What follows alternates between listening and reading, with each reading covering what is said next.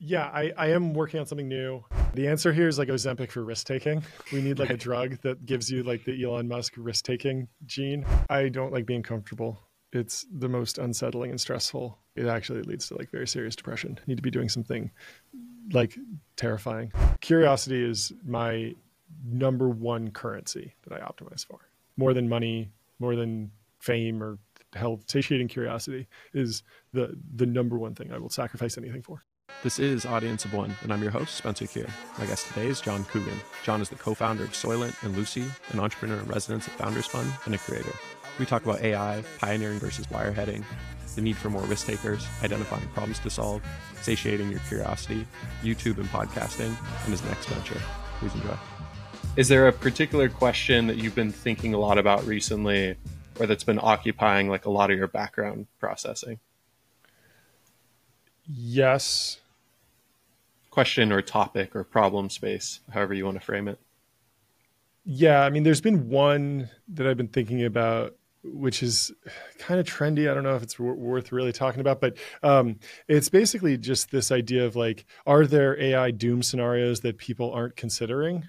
So the obvious one, like the debate for the last year seems to have been like either Terminator kills everyone or we get like this magical utopia and everything's perfect. But there's probably third and fourth options. There's a lot of other options how things could play out.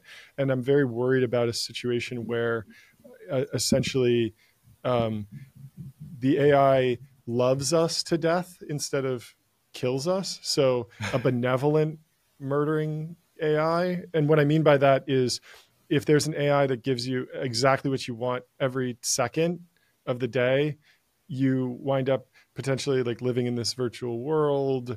You don't have kids. You're very happy with that decision because you have a virtual kid, and it's easier because you just snap your fingers and the diaper changes instead of having to do it yourself.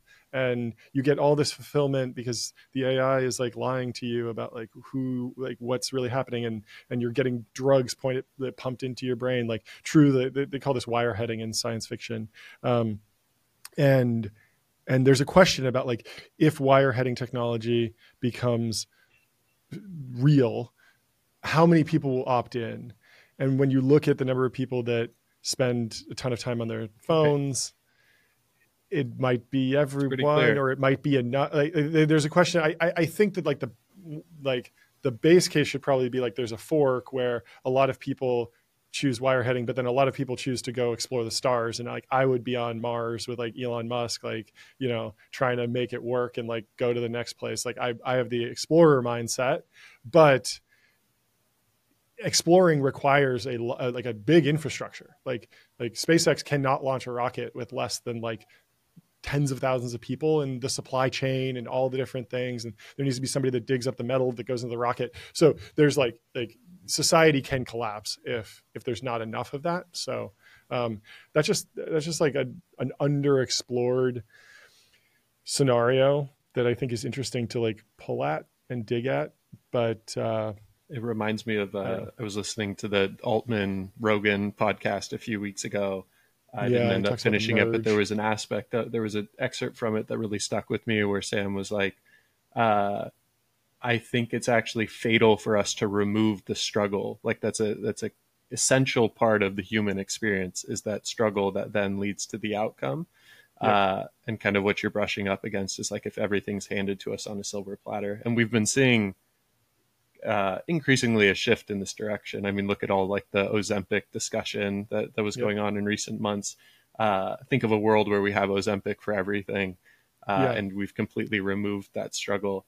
But I'm not, I think it's one thing to identify that risk and another to say like, with all the million permutations of that, how do you potentially protect against it? So I'd be curious if you have any thoughts on like what is actionable there. I think it probably comes down to like cultural values, building a culture around, you know, like, because I don't have some sort of,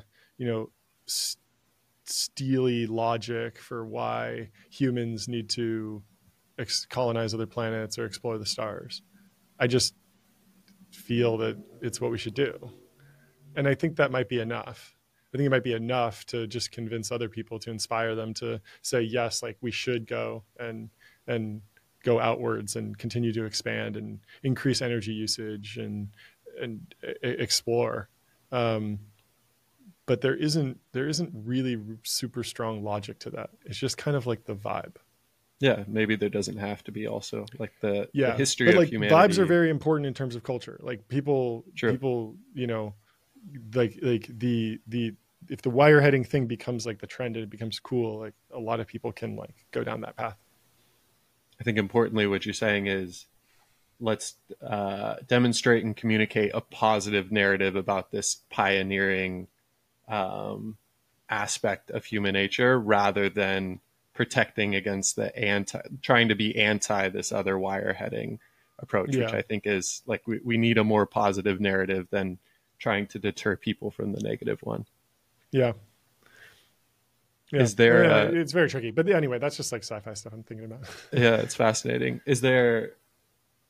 Do you have, I mean, you've been spending a lot of time with aerospace and defense companies, both through Founders Fund and then also through your YouTube channel, but then also your podcast.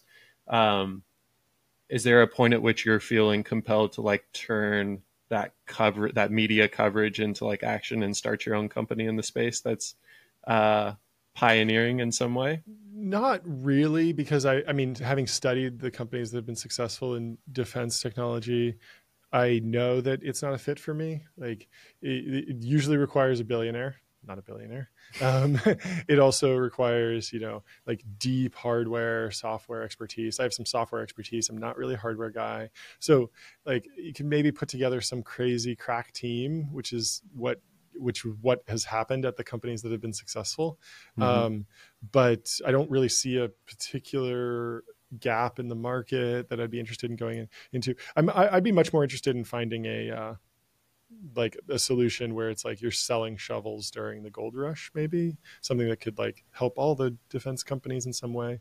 And the media is in some way is doing that, in the sense that like you watch a documentary about a company, maybe you go work there, like it's benefiting the industry broadly, which I think is good. But I don't see myself like building a drone. That's just not like my background or anything like that. It's cool stuff though. Yeah, that makes sense. I want to go back kind of to the beginning of your experience in tech and talk a bit about YC and kind of the early stages of building startups. Yeah. And listening to a couple of your other podcast episodes on other podcasts, you touched a couple of times on this topic of problem discovery and experimentation. And I think at the time you went through YC, I think in fact you were going through an accelerator, like a hacker house that merged with YC, something along those lines. Complicated, but yes, basically YC. Okay.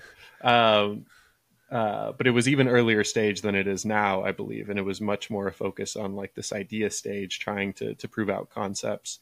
I'm wondering if there are, I know just before we started the episode, you were talking about, it's difficult to create generalizable advice for people, but are there any kind of guidelines or principles around problem discovery and experimentation that have stuck with you over the years as a result of your time at YC?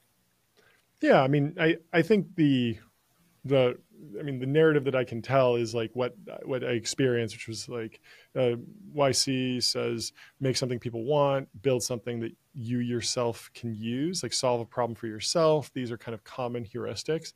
And that's essentially what we were doing, just making notes about little frustrations. But for a long time, we really did start with like the imagined problem that we didn't actually have.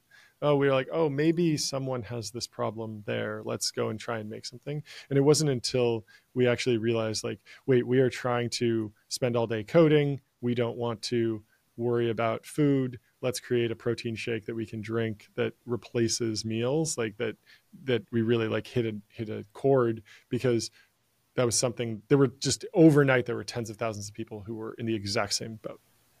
And so all of those people signed up just immediately. It was perfect. And so just building for yourself, it's the same thing that you're trying to do with your podcast. It's the same thing that I do with the YouTube channel. It's like right now I'm working on this really big deep dive on Rockstar Games.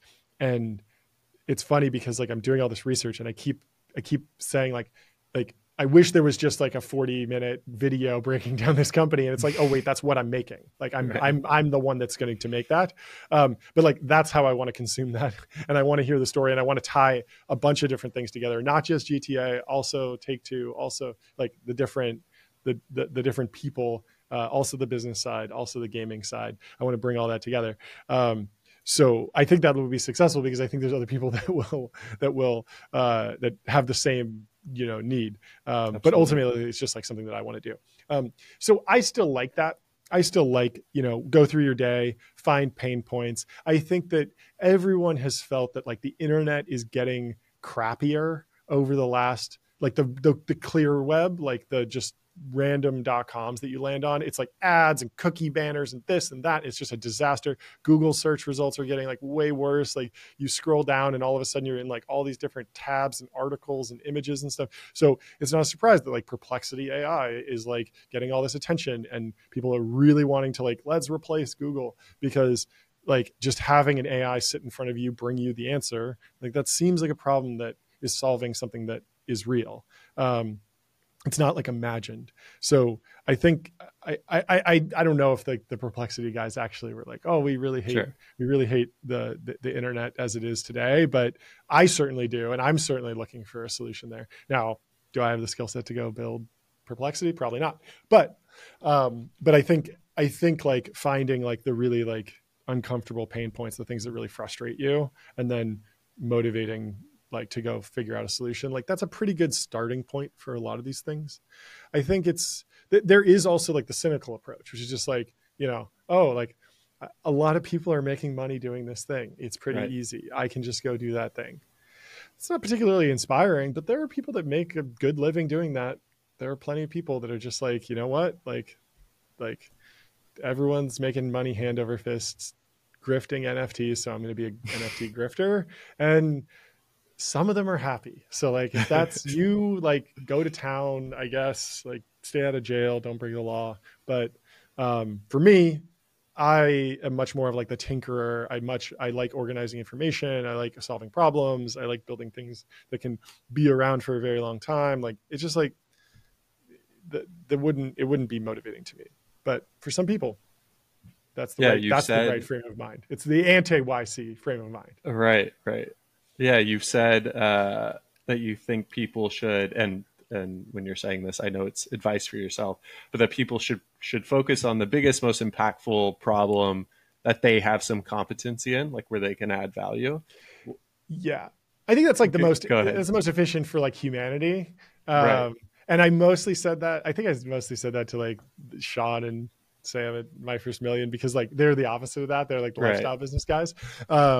And they're like the kind of the anti-venture crew. Not really, but that's like a little bit of their brand. So I thought, let's have an argument. This will be good content. But yeah, I mean, in general, like that is the thing that like winds up being the generational company, being the thing that you have no regrets on your deathbed, like be the thing that you're a member of your upstanding member of your community. Like all these things are correlated if you're like working on a really impactful problem that you're the unique person to go solve. So like, especially if you're young, like at least give it a try. Like don't just go and like waste away at some, big tech company. Like if you're passionate about something and it's a really ambitious thing, like take a swing at it. Like there will be so many people rooting for you. I see it a ton in El Segundo, where I just put out a video about like kind of touring some of these younger companies, and like they're much earlier stage than some of the other companies I cover. Like did a video about Palantir. It's like a public company. It's very real. Anduril, like really, really big company. Some of these companies are like two guys in a mattress in some warehouse. It's like the assumption is that these companies will fail, but that doesn't matter. Like they're learning really valuable skills. They're having a ton of fun. They're taking a shot at something. Like that's to be rewarded in our society. Like we need more risk taking. We're definitely not taking enough risk as a society in America right now. Like 100%. There's two directions I want to go here. One is, did you have an innate sense or like predisposition towards wanting to do these bigger, more ambitious things? Because I look at your time at YC and it's like you're going through this problem discovery phase, you land on a problem. Maybe at that time you didn't even have like a good enough skill set to hang your hat on to say, I should be solving this problem. But in hindsight, would you say that like that was the biggest problem you could be solving? You were taking your own advice? Maybe. Or is that like a muscle you exercise I over think at the time? earlier stage, I think at the early stage, we were really just like, let's try and make $1 of revenue. Yeah. Like we're starving here. Like, let's do anything.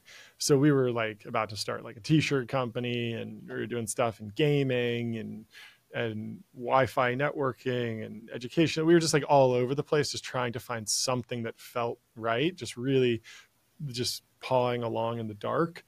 But, a lot of these things also get like kind of retconned after the fact. Like, like, you know, with any of my projects, it's like, you know, are we like changing the way the food industry works and like curing obesity, or is it just like a protein shake company? Like, kind of depends on how well it does. Right. If it does really, really well, everyone's gonna be like, oh man, he is like a genius for like health entrepreneur, like changed the direction of American health. And the same thing with Lucy. It's like, you know, are we like single-handedly like killing tobacco for good and like saving millions of lives? Or is it just like, you know, oh, it's like some of the people like chewing nicotine gum sometimes and it gives them a little buzz. It's like, kind of either. I don't know. Like it kind of depends. Depends on like where things end. Like there is a big vision. There is a big like problem to solve. There is like a big need. I think it's probably more important for founders just to like be able to tell a story about that and then actually believe that story. Like I think there's a big difference between founders who believe that they will be solving that the problem is big enough for them to solve it as their life's work. They don't think it'll be solved in 2 years. If they think it's going to be solved in like 2 to 4 years, that's going to completely change the way they run the business. And that might be good. There are people that spin up social apps and sell them, like, and they have a great time. Who won't be named. But it just kind of depends. But the people that are successful in that, like they go into it eyes open, and everyone on board is like, this is the plan. The most important thing is just like alignment around the plan. Because if a VC is like, I only fund life's work entrepreneurs and I'm only going for companies that can be 100 billion, $1 trillion companies, public companies, like really foundational things. I want every founder to be on this forever. And then you show up and you're like, I want to sell this thing in 2 years. Like, A, they won't fund you. But then if you lie to yourself or you lie to them, then you're going to have conflict down the road. Maybe it's fine, maybe it's not. But like, or your employees are going to say, oh, well, like, I thought we were going to get acquired and I was going to go, you know, sail off into the sunset or work somewhere else or, oh, like actually like vice versa, you know, something like that. So just like being honest with yourself about what you want and then aligning everyone else in the orbit around that. I think authenticity is probably like the most cringe word for this, but it's true. Just like really, really understanding what you want to be doing with your life. Because some people just want to chill on the beach and that's fine. Like they'll be in Wireheading City. You know? They won't be on Mars. I don't want to be too judgy about that. Because like there are plenty of different ways to like, you know, like live a life, but it's almost like it feels like we might have over-indexed, especially in the last bull run, on like everyone needs to say that they're building a generational company and doing their life's work, regardless of what they're working on. And some people might be like, no, actually, I'm just doing a science project. And the only thing I care about is testing this little piece of science, but academia is broken. And so I can't go test this thing there. So I have to do it in the private sector. And so really, I'm just a scientist, but you gave me a bunch of money and then I gave you a science experiment. And like, what did you expect? Like, I didn't build an amazing company. Yeah. How do we solve for that? Like do we need like a gradient to the financing models that allow people to spin up these, like, whether it's experiments or these, the goal from the onset is like a $10 million ARR business. It's not to be a unicorn. Feels like we need things in between there, but there aren't I mean, markets that those incentivize that. yeah, I've heard about this like a number of times from people like, oh, like why aren't there like financing structures for um for like lifestyle businesses? And like there are like you can get a credit card, start a company tomorrow, and it's not that expensive to put up a website and get a customer to pay you for something that you built. Um, like it's pretty rare that it's like, oh, I need $10 million or $100 million before I can get a lifestyle business going. It's like, no, usually you can just say like I'm doing the thing. I am the person that gets the thing done. My customer pays me directly. It's kind of a job. I'm like almost a consultant. A lot of these lifestyle businesses, they start out as, consulting shops or like agencies, and then they start like kind of scaling. It's like, I was in the kitchen of my restaurant. Now I have 3 restaurants. Like that's a lifestyle business, right? Like, and there are plenty of financing structures for starting restaurants. There, you go get a bank loan, you mortgage your house, like depending on what you want to do and what your risk tolerance is. Like the capital markets are, I think, fairly efficient there. And then also, I mean, I just saw today on Twitter, like Ryan Hoover, the Product Hunt guy, was talking about how he wants to invest in some. He wants to invest in lifestyle businesses or cash flowing businesses. The tiny guys have been doing this forever. Like there are a bunch of structures. It's just like go into it. Like don't walk into, some billion-dollar mega venture capital fund or some like hedge fund and say like, hey, like good news, like we're going to maybe making $2 million in cash flow forever. It's like, yeah, well, they're not interested in that. So don't delude yourself. With that being said, I've heard from a number of founders and investors, especially in like the last year as I've been doing this podcast, that the bottleneck on innovation, I think understandably is somewhat commonsensical, is these like elite, agentic, ambitious founders, and that we need more of those. Yeah.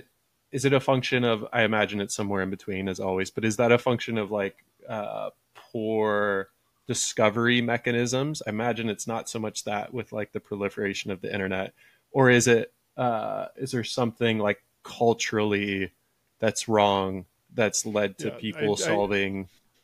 I don't think there are 10 more Elon Musks out there who just can't raise money. Like that doesn't seem right. I think that, the answer here is like Ozempic for risk taking. We need like a drug that gives you like the Elon Musk risk taking gene or whatever. Cause he truly like has just an insane risk tolerance and just is constantly re-raising the stakes and just doing like crazy stuff, which is awesome. And there are people who have like the educational background, the technical skill set, the intelligence. Like it seems like, I mean, if you read the Walter Isaacson book, it seems like the real like X factor is like he checks all the boxes, and then he also has this X factor, which is like insane risk taking, and that seems to be something just like crazy in his brain that is very, very rare.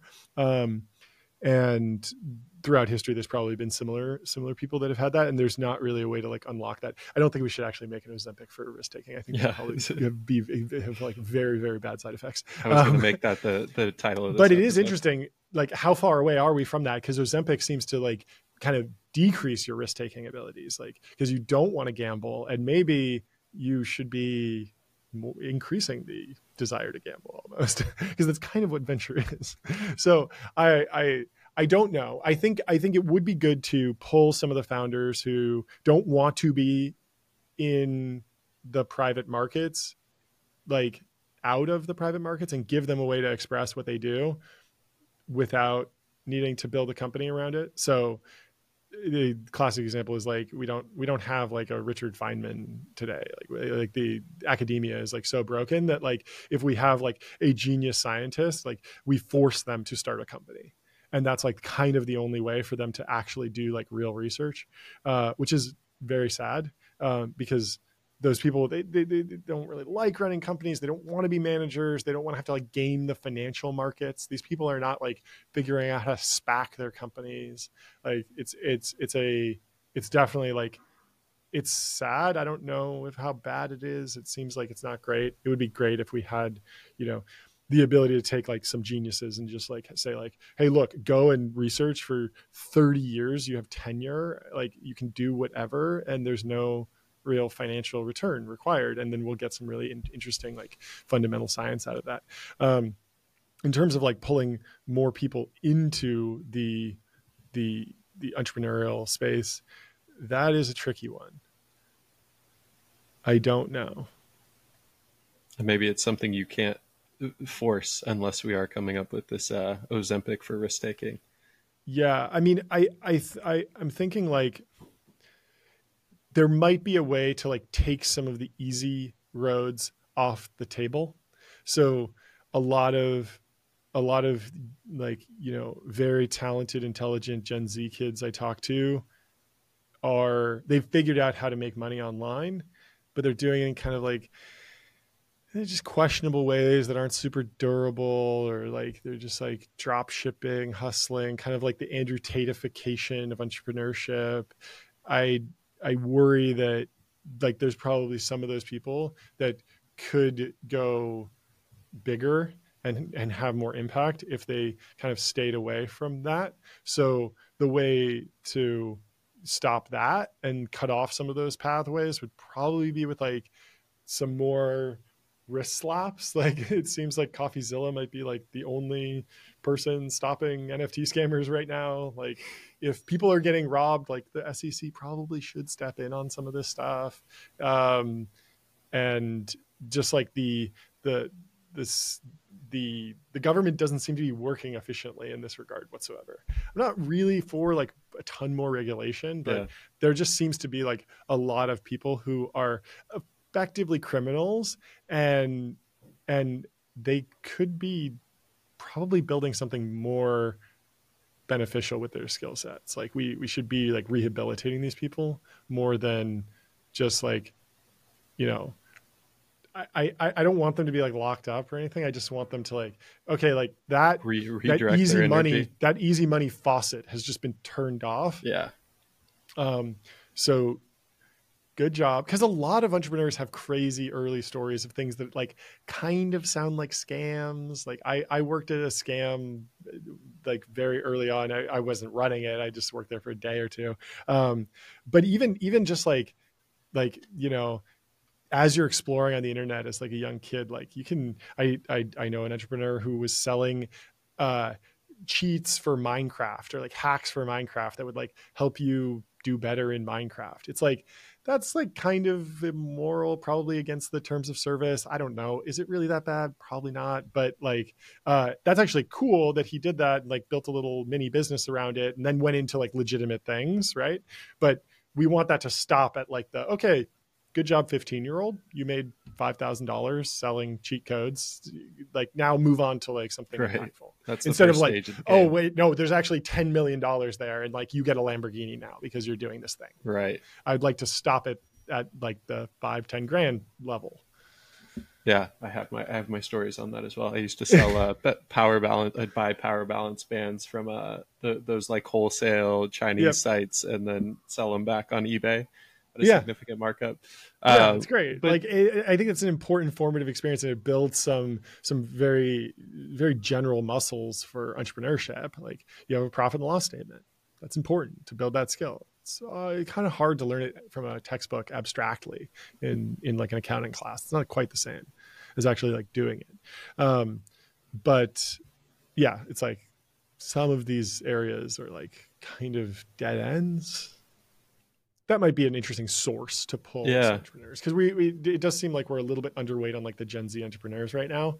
Obviously, Alex Wang's phenomenal. There's a bunch of others. I don't want to like discount anything. It might just be early. It also might be something with like the structure of like we were at a real turning point with the internet. It was a total land grab. So you could get like, you know, Mark Zuckerberg and all the social entrepreneurs could like come and actually have like a level playing field to really go out and compete, and they could just crush and build really, really big businesses.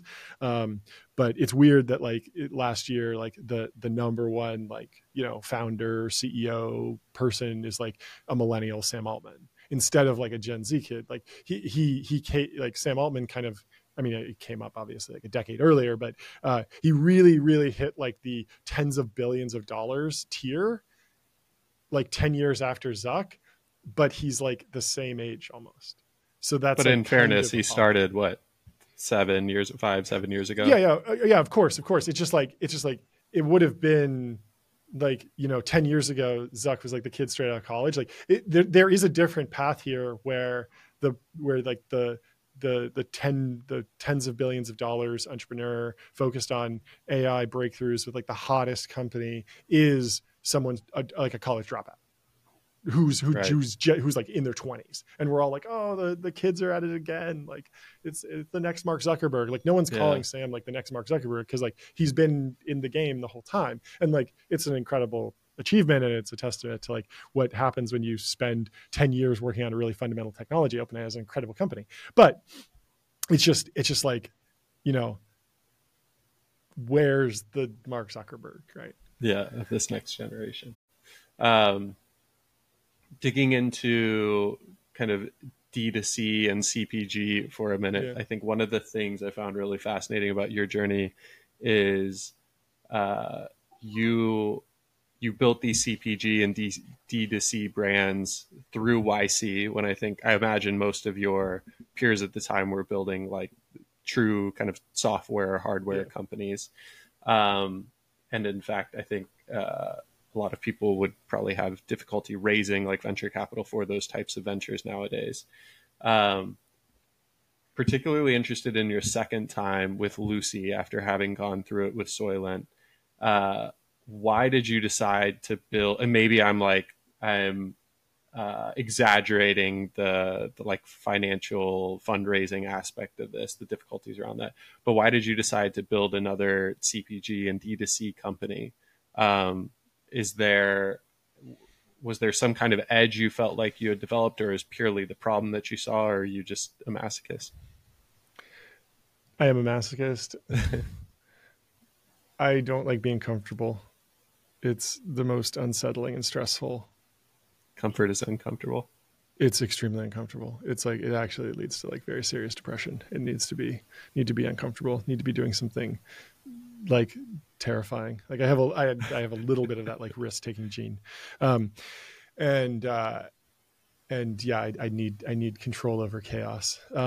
But we did have an edge with Lucy. Sorry. I want to go into that one. Actually, I know I just asked you a question, but I want to dive into that more, because that's one of the things on another podcast you had mentioned, like, you love being at the bottom of the exponential growth curve, even when like people around you who are on that linear journey might at the outset look like they've got some advantage over you. Is that something that was innate, or you had to cultivate? Pretty innate. Yeah, I think going back to your not to attempt to tell you who you are, but you're. I remember you talking about your time at the end of college, and your college counselor was like, "Yeah, you shouldn't probably go work for somebody. You should be an entrepreneur, probably because of tendencies like this." But I think that's a rare like. All of humanity is oriented toward, especially nowadays, as we've kind of solved the lower rungs of Maslow's hierarchy. It's like we're oriented towards comfort, and you actually have to opt out of the system to get into more uncomfortable situations. So you have to have the like agency and desire to go and do those things, which I think makes it in turn an even more rare trait. So it's definitely something that I'm doing. Like when I'm weak at something, I like to go and I just personally enjoy solving that and getting through that. Public speaking is something everyone's afraid of. I think I was afraid of it, but like now I do public speaking and I've kind of solved that. Like coding is hard. I learned to code. I really enjoyed that process, like getting better. I think that there's generally like an accepted wisdom. I don't know how true this is. It certainly doesn't, it's not even an option for me, but there's this idea that like maybe you should just focus on like one thing and get to the top of the exponential curve, or become the 10x engineer, or maybe focus on like two things and combine them, so then you're the world expert in engineering and public speaking, and that creates a really interesting mix, instead of being like the jack of all trades, master of none, which is like kind of the dangerous zone. I don't know if I'm fully there. It kind of doesn't matter. Like I'm going to do what I find interesting, and that's that. That's it. So it starts from a place of curiosity more than it is attempting to like be uncomfortable for the sake of being uncomfortable. Yeah. Curiosity is my number one currency that I optimize for. more than money, more than fame or health or anything. Like satisfying, satiating curiosity is the number one thing I will sacrifice anything for. Was that incredibly difficult early on? I think maybe it's easier now once you've gotten to, I imagine, some level of financial security, given the past success of your two companies. No, because I don't feel it like that. Like I just feel like, oh, this is like I am getting the satisfaction. Like I'll eat ramen, but I learned a lot today, and so I'm happier than if I ate a steak. I love that. That was very, very, very innate, for sure. That's fascinating. Yeah, it does have drawbacks though. Like for sure, there are tons of drawbacks though. Like what? Just don't make as much money. like there are plenty of opportunities that I've had to make a lot of money doing something boring. I haven't taken them. Have you also foregone, I guess adjacent to that would be status, like there's status associated with that you could have, or that is not as much definitely. of the trade-off. Yeah, definitely. There are status and prestigious places where you can go and do something very like straightforward, make a lot of money, have a lot of status, but not actually learn anything new about the world. It sounds terrible to me. Yeah. You were talking earlier about how in regards to these young entrepreneurs who have kind of these easy, safe paths around making a decent amount of money, and maybe there's ways for us to kind of close those off so that they have to graduate to that next kind of entrepreneurial task or journey. Something to kind of take that metaphor that I've been thinking about in regards to curiosity is like, how do we increase kind of global or like collective curiosity? Because I really do think that's the engine for like all innovation that's ever happened. This is like kind of the Steve Jobs quote around like everything that you see around you started as like an idea in somebody's head. It's like it started even before that as like this kind of itch of curiosity. Like I want to go do this thing for the sake of it. I don't really know why I'm being drawn to this, but going to go follow it. I think nowadays, and it's probably the case for most of humanity, but like curiosity gets beaten out of you. And so I've been thinking a lot about how do we, I don't know whether it's making curiosity more cool or making it safer for people or whatever, but I think we're missing out on a lot of innovation and culture and kind of ingenuity because people are suppressing curiosity. I don't know if curiosity gets beaten out of you. Certainly naive optimism gets beaten out of you. Like it becomes very, very clear. Like, oh yes, like this is a path that would satisfy your curiosity, but it would require you actually see the sacrifices that would need to be made, as opposed to when you're early on, you might just be like, oh, like I don't realize that this is going to have like some, massive drawback. And so you just stumble into it. Yeah. And then you're eating glass for 5 years or something. No, that tracks. On the note of optimism, this is a bit of a hard turn, but been thinking a lot about this, thinking a lot about the culture of techno-optimism. And I think I consider myself a techno-optimist. I know through your work, you definitely are. And you actually do a good job of like kind of through your YouTube channel, making it come across as you're not going to be overly optimistic, but then like there's this kind of hidden message around techno-optimism and the benefits of these companies. With that being said about me being a techno-optimist, I think there's one lens to it, which could be that there's kind of this defeatist attitude towards the fact that like the arrow of progress kind of moves on. Like technology is just kind of the story, continuing to create technology is the story of humanity.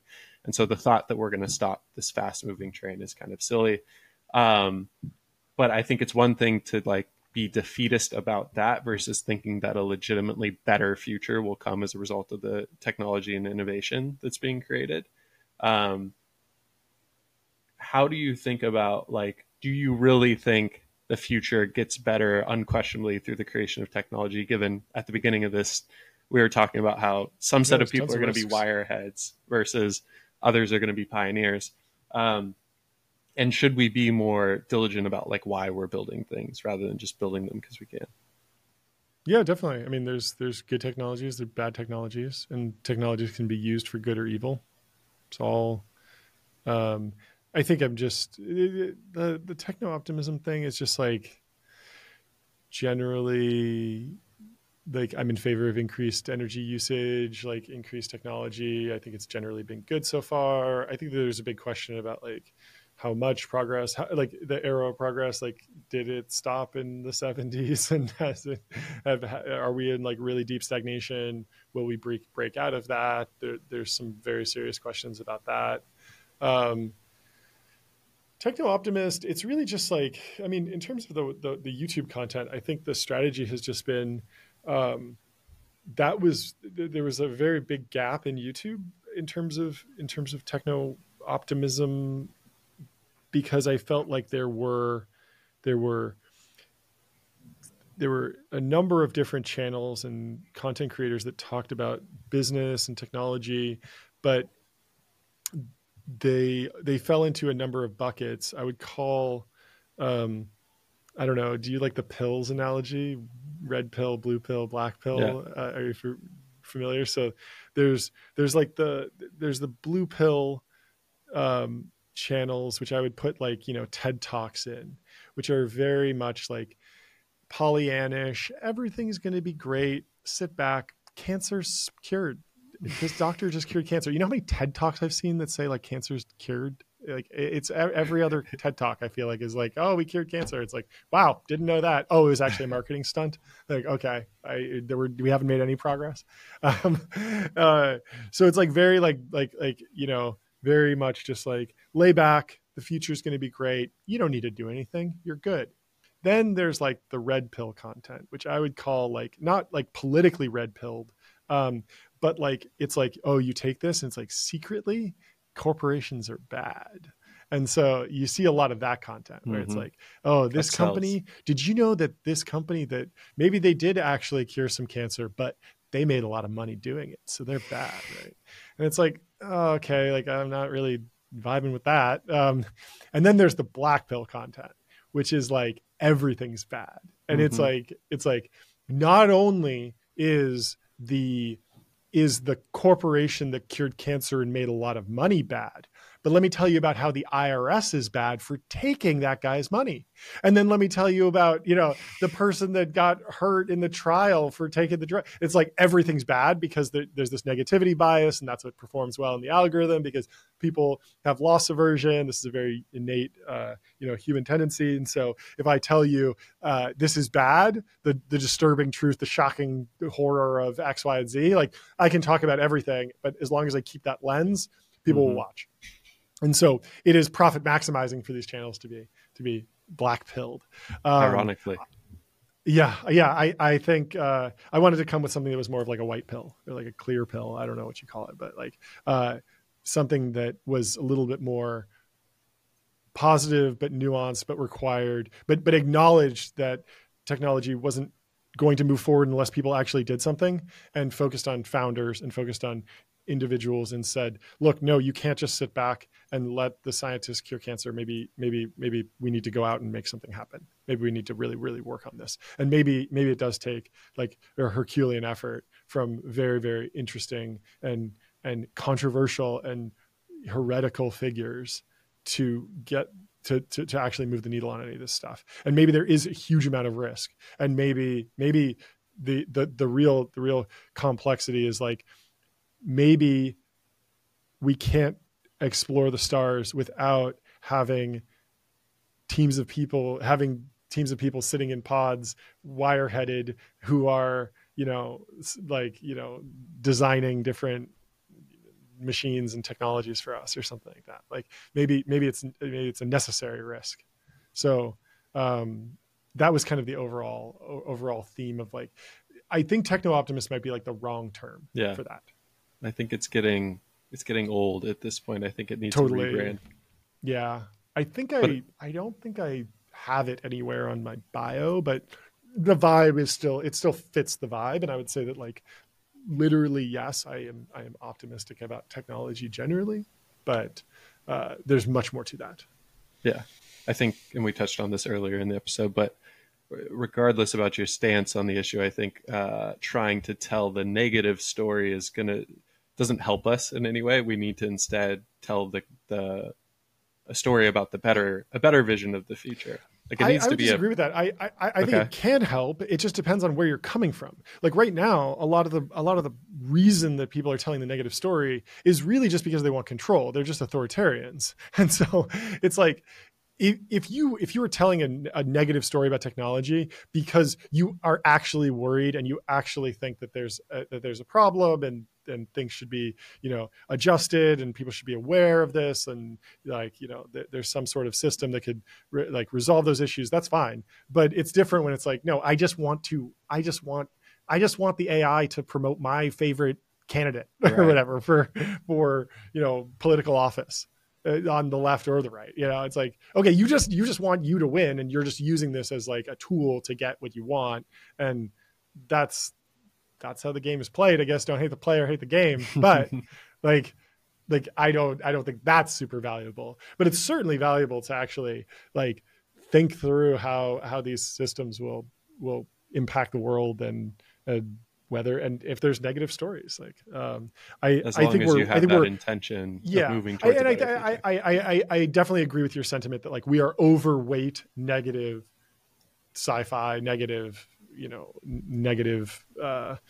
just ideas around like in terms of projecting a future. There are very, very few positive ideas of the future. In fact, I have yet to really hear anyone concretely articulate a political structure that feels like going forward instead of going backwards. It feels like there's the people that are like, capitalism is great. I'm in that camp. Like, let's keep it going. Then there's the people that are like, no, we need to go back to communism. We need to go back to socialism, like stuff that we've tried in the past and hasn't worked. It's going to work this time. But I haven't heard anyone be like, no, there's actually this new thing that we're going to try. And it's never been done before. And it's going to be cool. And it's different. And it's not something that we're just going back to. And then you get the other people who are like, oh, we need to go back to feudalism or we need to go back to this. But it's like at a certain point, like capitalism was invented. Like, when's the next one coming? Yeah. Capitalism 2.0. That's what we need. That's a great question. Maybe. Yeah. I had Emmett Shear on several episodes ago, and he like his last kind of closing comment around this idea was like, is there a future we can envision that's truly like positive sum where it's not taking from one person to give to another, where it is everybody, and maybe this isn't capitalism 2.0, maybe this never occurs, or this is capitalism 5.0. But can we envision a future that isn't so like give and take, zero sum? There's some way everybody to some degree can win. At least that is like the question we should be asking and striving towards. Rent-free capitalism with no market failures. Something like that, I guess. I don't know. Is that your platform? Are you running? Are you announcing your? I have no idea.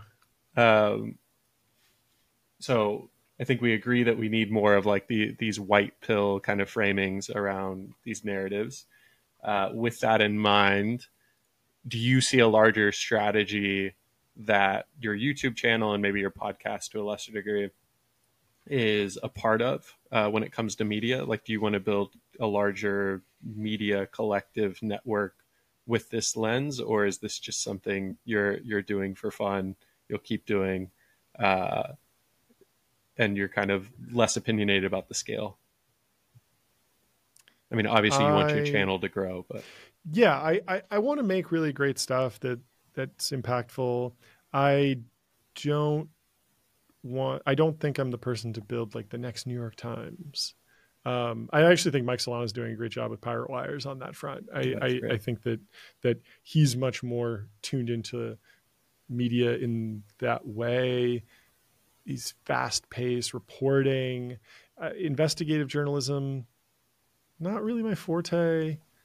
I'm more of like an economic historian. I studied economics in college. I like looking back and understanding how we got here. Peter Thiel always has this thing. He says that like why questions are overdetermined. Like if you ask like, why did 9/11 happen or something, or why did technology stagnate or something? It's like people put their own opinions like over that oftentimes. I'm still very interested in why questions, even though he says that there's like they can be like kind of dangerous to ask or just like not super valuable. But even just the what questions I feel like are underappreciated in the sense that like there's so many times when like I go to a Wikipedia page and I'm like, this doesn't even capture what's on the internet.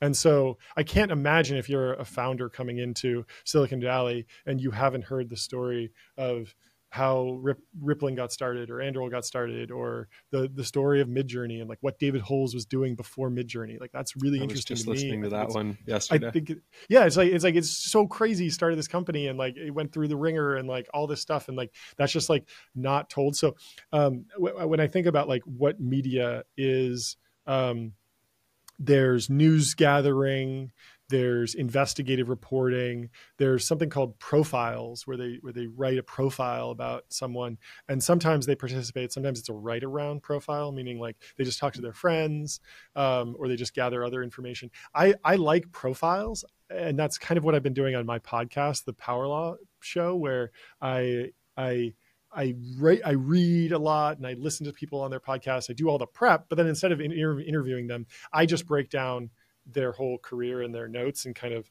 try and understand for myself, like what is the story of their life.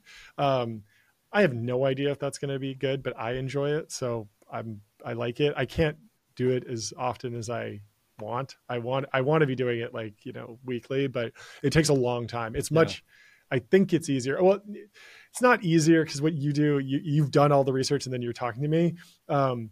But just doing the research for a weekly show, like if you're taking it as seriously as you do, or Danny Miranda is another guy who takes it really, really serious on the research side. It's probably a solid 8 hours of like consuming research about me just to set up this call. Right. And so it's the same thing for a Power Law episode.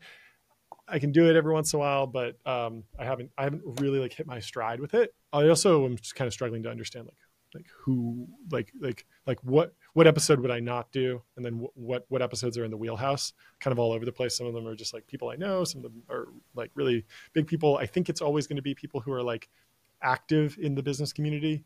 I wouldn't necessarily go back and do like a Henry Ford, even though that's interesting, but it's just like, it's not really what I'm more of like, I dug into, someone's Twitter and found their first tweets, and that tells me something about them that's not out there. And I enjoy that type of thing. But yeah, in terms of the other things that you can do, like news gathering, investigative reporting, like these don't really interest me, and I'm not particularly focused on them. I'm more like the history and research. There's also only so much time in the day, and I think between those two activities plus everything else you're doing, that's probably plenty of time to spend on media. I mean, there's a way to do it. Like you hire reporters, right, and you have a newsletter and you put out different stuff, and you have a website, and you're covering every topic, and like you're eventually competing with the Wall Street Journal and the New York Times, and like that can work. It's tricky. It's just not what I do. I see how I interpreted Power Law as almost a founders podcast for present like technologists and founders who are like and I actually think there's a lot more space for these solo podcasts around different niches. I think they're incredibly underrated. So I mean, I was literally talking to David about this, and he was like, yo, you should definitely do a podcast. And I was like, okay, well, he works with Patrick O'Shaughnessy, Invest Like the Best. And if you do a 2x2 matrix, you can kind of see that Patrick is interviewing live people, and founders is the opposite. He's like not interviewing, and they're dead people usually. And so it's like, well, what if you did something where it's like, you're not interviewing them, but they're alive. and then the other quadrant is like interview the dead person, which like maybe you could do with AI. Like maybe that would be cool. Yeah. I've seen some people start like mashing up things like this, where it's like, I saw a video where it was Elon Musk talking to Kanye West, and they just like cut together two different interviews to make it look like they were talking to each other, but they weren't. So there's some interesting things you could do there, but that I have no interest in making that. But I like this idea of like Emmett Shear. I've done a video about Twitch, and I've actually met the guy. I've talked to him, talked about him a little bit on the channel, but I'd be interested to know like, okay, what is the definitive story of this guy? because it's very interesting how he like, stayed at Twitch so long after getting acquired and then like went over there. And like, there's probably a bunch of podcasts out there, but I don't know that there's like a definitive profile on him. So No, I didn't putting something together. Yeah, exactly. And so then like if you were going to go interview him, at least you could listen to my episode on him and be like, I'm prepped, which would be cool. Well, that's actually, I've had David Holes on my list forever, have wanted to bring him on. And if on the off chance that somebody's listening to this who can connect me to him, he just started following me randomly the other day and I reached out to him, but I'm doing some preliminary prep for that episode if and when it happens. But yeah, I love that. I think also another podcast in this kind of genre that's great is Ben Wilson's How to Take Over the World. He's the former producer of My First Million, but even further back, like historical figures. But yeah, I think there's more space here. So yeah, I like the solo show. I like having, I mean, YouTube is this thing where it started with just, I'd wake up one day, it was pandemic, wife was pregnant, Sunday, I'd wake up, pick a topic, read about it, write it, record it, edit it, upload it the same day. Never more than one day. Now it's like fly around, interview, multi-week cameramen, process. like multiple editors, writers, like putting everything together. It's like so cumbersome and it's cool. It produces a really interesting product, but in terms of like the actual like creativity of like going and just doing something, there's something amazing about a solo podcast where it's like, you have a microphone, you talk into it, you upload it. There's no editing. There's nothing else. It's just pure facts and much more a personal connection with the person. I mean, like there's some videos that I've put out where like I'm less than 10% of the video. Like I could conceivably make a documentary that I don't narrate because it just doesn't need any narration because the interviews are so good. Like that's what gets on Netflix. Like on Netflix, they don't say like, oh, here's the guy who's going to explain everything to you. They just interview enough people. And so I think it'd be cool to get there, but then it's like, what am I doing? And I don't have like an outlet and I'm already doing all the research. So I might as well. You should go check out if you haven't already. This guy Dodford, I had him on the podcast as well. I loved him. Yeah. So now he's gotten to a point where he's removed himself entirely as the narrator. Yep. He just released a documentary on Jamie Foxx. Jamie Foxx, excellent. Yep. But yeah, he now has removed himself entirely, which is like an incredibly difficult editing task to dig through hours and hours of material and weave together the story just with their own kind of dialogue. But it's an awesome result if you do it well. Yeah. Insane feat for of editing. I mean, it's just fully leaning into the editing. Yeah. There's something about that. I don't know. Interesting. Well, one of the questions I had prepared was like this transition from kind of video, like in the moment video essay to this multi-week, like the one you did with Androl. Was that really just like a very gradual and organic process, or were you pretty intentional about like, okay, it's time for me to take a step change and like level up my work here? No, it was pretty gradual. It was like, okay, bring on an editor, have them edit one. Okay, this is better. I have more time to spend on other things. Okay, now I can interview one CEO. And I just went over to a guy's house and interviewed him for, I'll do like one Zoom interview for this one. So I have a little bit more and I can cut that in. And then it's like, oh, I'll bring in some other interview clips from what this person has done and increase that. And then all of a sudden it was like, go bigger and bigger and bigger. And just now it's like legitimately a documentary that you could catch on Netflix. I think the quality of the production is incredible. Yeah. I mean, that's the goal for this year is like, at least on like the main channel. I still want to do like weird random stuff, but at least on the main channel, it's like the definitive video on YouTube about the topic. Because whenever I do that, it's I feel like there's only so many interesting things, but if you can win, you can get a lot of views on it. So it's like just go and win. And Dodford has done that for celebrities. So it's like if you want to watch something great about Jamie Foxx, like obviously like his Joe Rogan appearance is going to be great because it's just him. But in terms of like edited content, like the Dodford doc will probably be the best piece of content. So when you search Jamie Foxx history or Jamie Foxx explained or something, like he should be at the top. Dodford should be at the top. Agreed. I know we're butting up against time. I'm good. Okay. There's maybe just two more questions then. First is, if you're not planning these media activities are already taking up a good amount of your time. And I know you work with founders and you're still involved kind of part-time with Lucy. Like, you've got enough on your plate, but you strike me as the kind of person that's not done building startups. Do you have problems in spaces that you're exploring or interested in? And would love to hear why those, if you are willing to share them. Yeah, I am working on something new. I don't have anything to share yet. If you're interested in working with me, you can email me. No, not yet. It's not ready for anything yet. But yeah, I've been talking to like building the early team and kind of getting the go-to-market in place. But I mean, I think like I can kind of expose like some of the algorithm that I've thought through, which is like, okay. Which is like, if you have an audience, like ideally you find something that benefits like everyone, but also allows for like price discrimination is very important. So if you could be a massive celebrity, but if you're selling t-shirts and every t-shirt's $20, like even if there's a billionaire who's a fan, you just get $20 from them. Whereas like Taylor Swift, like the box seats at her show are worth $10,000 a ticket as opposed to $1,000 a ticket. So there's some price discrimination there. And so figuring out a business model that captures that is very important. The best example of this recently has been Doug Giamuro with Cars and Bids, because, I think Jerry Seinfeld is literally a fan of his and watches his videos. And so if Jerry Seinfeld goes to Cars and Bids, he can buy a $2 million Porsche and Doug can take 5% of that. It's like $100,000, right? But then just some random person who's a fan of Doug can go there and buy, an old, beat up BMW, and Doug can make $500.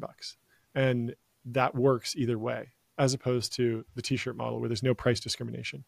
So figuring out something that every single person in the audience needs or has a need for or will participate in is very important. And then also figuring out a way to extract a lot of value out of the very successful businesses and entrepreneurs and founders that are watching, and a very little bit amount of value, but still be able to like participate with somebody in the community who's at a very low level.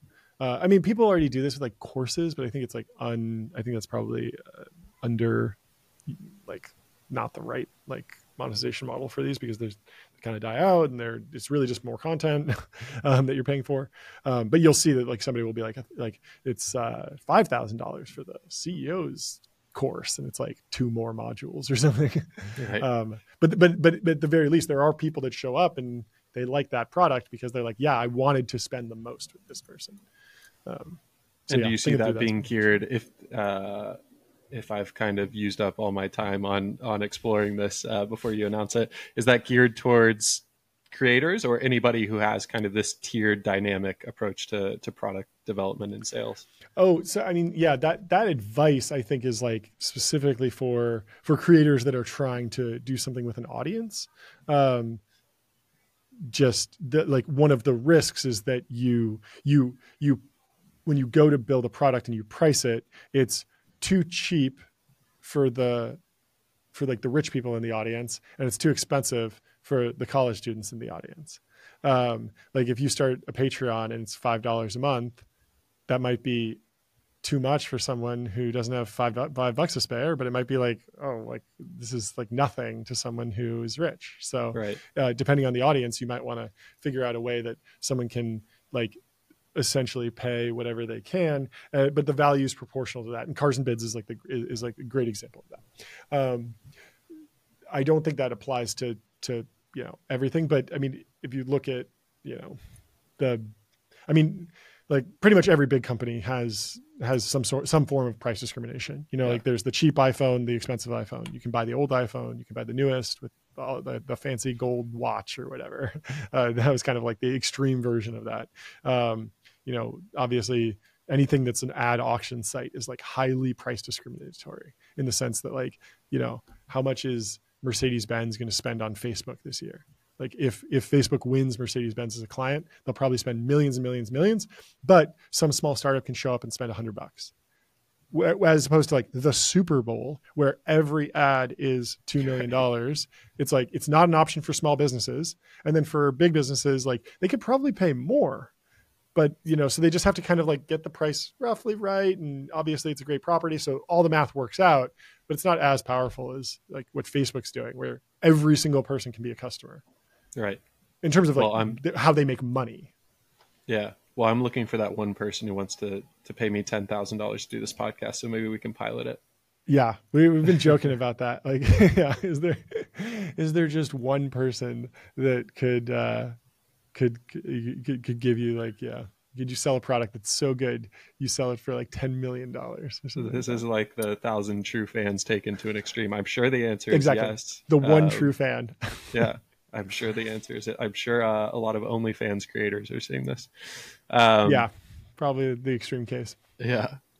Well, in closing, I always ask the same final question for guests, which is to turn it around on you. What's one question you'd leave me and listeners with, whether to think about or act on?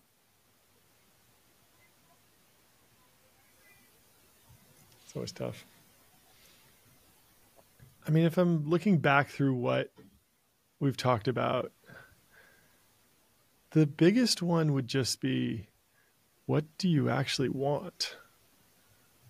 What do you want in life? I don't know if it's like such a stupid question on the face of it, but I don't think many people have really grappled with it. Like it can take years for people to get to the right place with that. It can take a long time. And there's a whole industry of like, self-help gurus and ayahuasca shamans and, and then there's also like elite institutions that will say like, come here and become a doctor and you will be respected. And like, we will give you everything that you need. We'll check all the boxes. So like this, you will be happy, which is kind of what they're selling a little bit.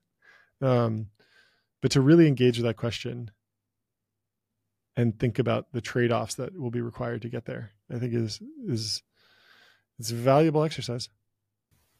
There's a lot of layers there. Yeah. And that has some variation of that is the number one question that's come up repeatedly on this. So it's always interesting to hear more and more people say that. Well, awesome. John, thank you so much for your time. This was a blast, and looking forward to hearing more about the new co and following along with your media ventures as well. Thanks, man. Thanks for having me.